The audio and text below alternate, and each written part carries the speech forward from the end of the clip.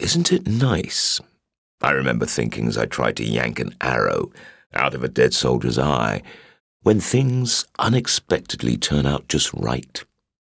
And then the arrow came away in my hand, but the eyeball was firmly stuck on the arrowhead. I glared at it. A standard hunting broadhead with barbs, which was why it had dragged the eye out of its socket. I could cut it away with a knife, but could I really be bothered? For an arrow worth 5 trachii?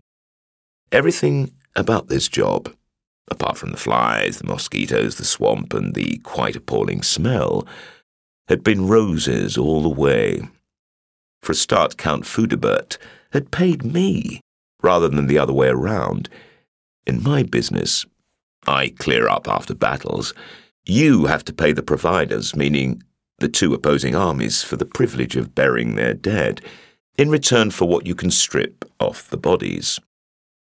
Since we're a relatively small concern and the big boys, mostly the Arsvagel brothers, outbid us for pretty well every job worth having, we tend to get contracts with wafer-thin margins, and our profits are generally more a state of mind, rather than anything you can write down on a balance sheet, let alone spend.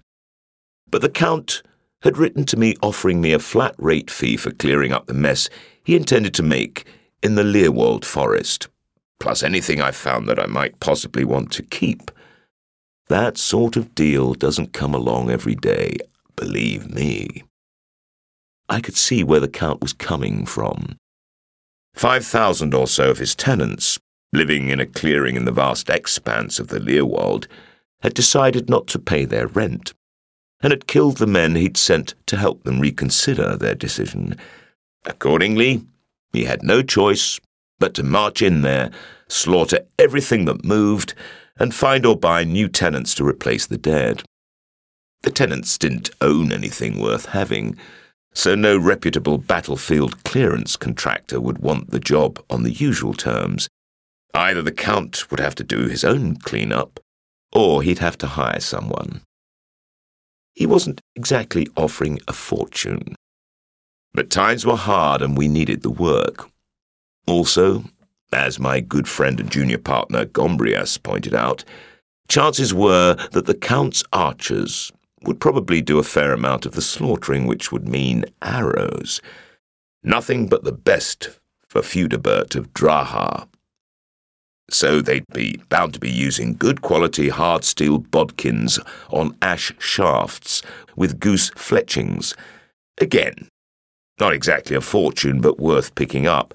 And if what people were saying was true about a big war brewing in the east, the price of high-class, once-used arrows could only go up.